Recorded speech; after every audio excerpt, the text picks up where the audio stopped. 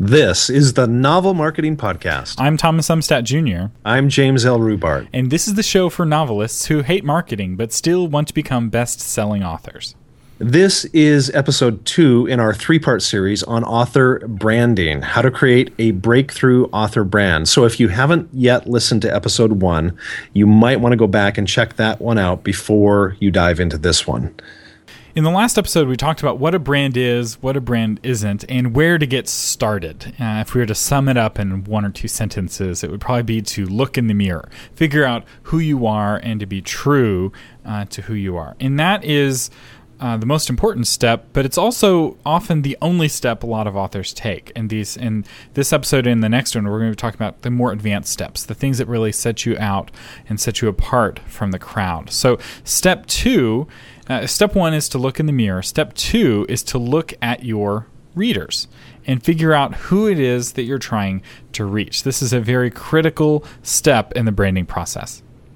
Some of you know that I started an ad agency in '94, but before that, I actually sold radio advertising. And that's where I first understood the idea of demographics. Now, demographics, very simply, are who are you trying to target using an age range. So one of the last radio stations I sold airtime for was KLSY Radio. And we were trying to get to women between the ages of 25 and 54 years of age. So that was our demo. Not men. We didn't care about men. And we didn't care about women under 25. We didn't really care about women over 25. But what we did is 25 to 54, that's a pretty broad range. And so we had to determine, all right, in that range, who do we really, really care about? Well, it turns out who we really cared about was that 36-year-old woman, because she was right in the heart of it. She had the income that we wanted to get to for our advertisers. And so what we did is we designed a person. We gave her a name. We gave her a type of car. We could tell you where she lived. We knew what kind of restaurants she wanted to go to. So we drilled down and created this demographic, this specific person. And everything we said on air, everything we promoted, the music we played was all designed for her. And we force our clients to go through an exercise where we put together demos, or as it's called in web design, web marketing, a persona for their readers. And almost universally, authors hate this exercise. They hate it so much. And we've thought about not requiring it of our clients, but it really does make the websites better, and it makes all of the marketing better because it forces our clients to focus. And one of the challenges that a lot of authors feel with defining their readers is that they feel like it's a limiting thing. It's like, well, right. If I'm only targeting women, what about all of those men? And that is just very faulty logic. First off, no book appeals to everyone.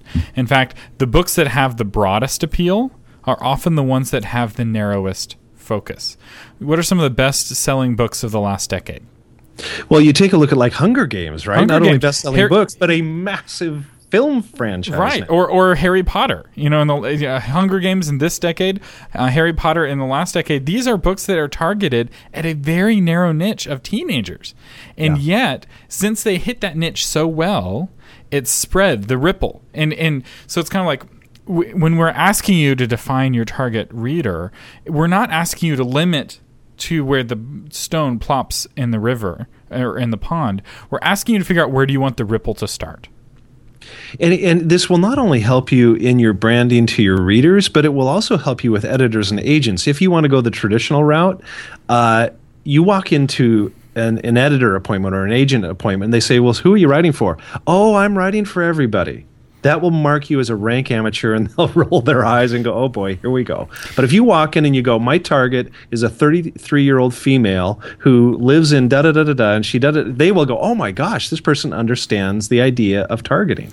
So to give a perfect example of this, let's talk about one of the, if not the greatest communicator of all time, Jesus Christ. So you'd think, oh, he had a message for everyone, right? Well, his earthly ministry was actually incredibly focused. He came specifically to talk to Jews. He never set foot, as far as we know, in the home of a Gentile, and he almost never even talked to Gentiles. Most of the Gentiles that interacted with him did so through an intermediary. They sent someone, a Jew, to talk to him on their behalf. But he didn't just focus on the Jews. He focused on the 5,000 that would follow him from place to place. But more than that, he would focus on the 72 who would go out and do what he said. And more than that, he would focus on the 12 that would never leave him alone. And more than that, he would focus on the 3, Peter, James, and John, that were in on all of his deepest secrets. And you're like, well, if somebody's trying to reach the world with his message, why would he talk to so few people? Why isn't he trying to, why didn't he go to Rome and preach in Rome? Well, he understood something that is very critical to marketing and that most people don't understand, and that is focus is critical to success, and that you have to change people's lives for them to share your message. And so Jesus knew he had to do that. He had to change the lives of the 12. And so the 3 encouraged the 12, that encouraged the 72, and soon it's thousands and then millions, and then now it's billions of people 2,000 years later, and it's still spreading. It's more important about how viral your idea is than how many people you reach with the idea. So if you had a choice, I can reach 10 people, but it'll double every year, or I can reach 2,000 people and it will never double, which is better. Well, the 10 people and doubling every year is better. Takes longer, but if that will reach the entire population eventually. Better to own 100% of the small pond than have 10% awareness in the big pond. That's right. Or as Randy Ingermanson says, it's better to drill one well 100 feet deep than 100 wells 1 foot deep. Yeah. So we're going to take you through this exercise that we have our clients do at Author Media, and we call it creating a persona worksheet. In fact, we might post a link to a PDF where you can fill this out on your own. But we basically have you describe 1, 2, or 3 fictional people that represent your market. So no woman is between the ages of 34 and 50. Every woman is a specific age, so you have to pick. You have to make decisions. And what we often will do is we encourage our clients to get a stock photo that represents this person they're trying to reach. So yes, you have the demographic information like what you'd have for radio, like how old, are they single or married, and how much money they make. But you need to drill deeper than that. So one question that we ask is, what are their felt needs?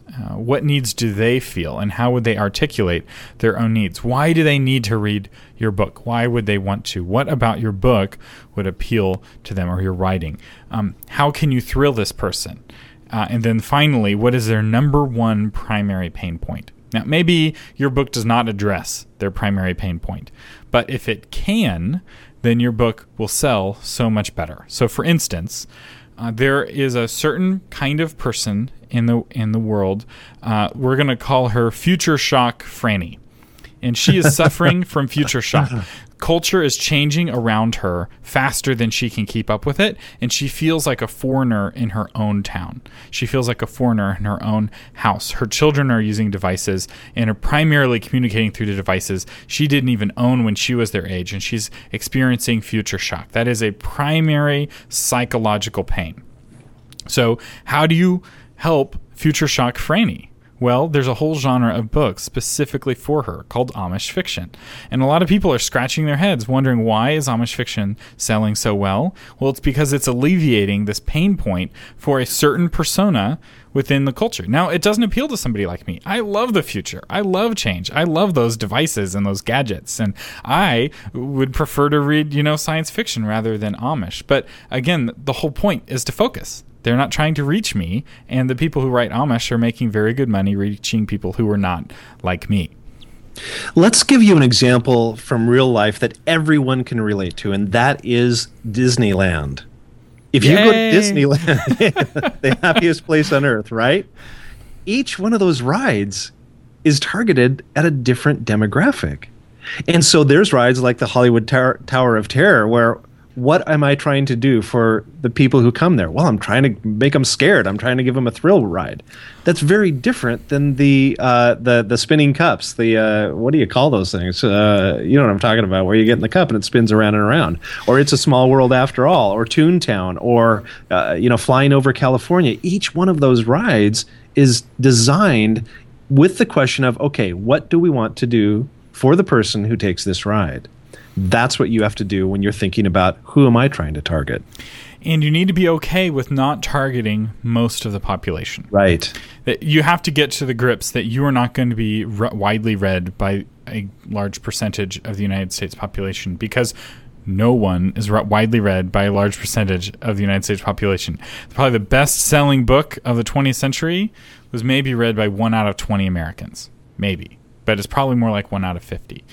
Which means you're going to have to settle on a niche eventually. And, if you could get to 1 out of 300 Americans, that's 1 million sales, which is more than pretty much any book ever gets. And so You've got to focus. And, if you're writing, if you feel like God has called you to write, you need to trust that God's going to raise up somebody else to reach the people that he's not called you to reach. Jesus had to trust that Paul was going to take the message to the Gentiles, because Jesus didn't spend time speaking to the Gentiles. So back onto the branding. So we've talked about creating this fictional person. So here are some tips on how to better do that. Because one of the reasons I see that authors really struggle with this is they have no idea who they're trying to reach. They're writing primarily for their own reasons, and sometimes just to make themselves happy.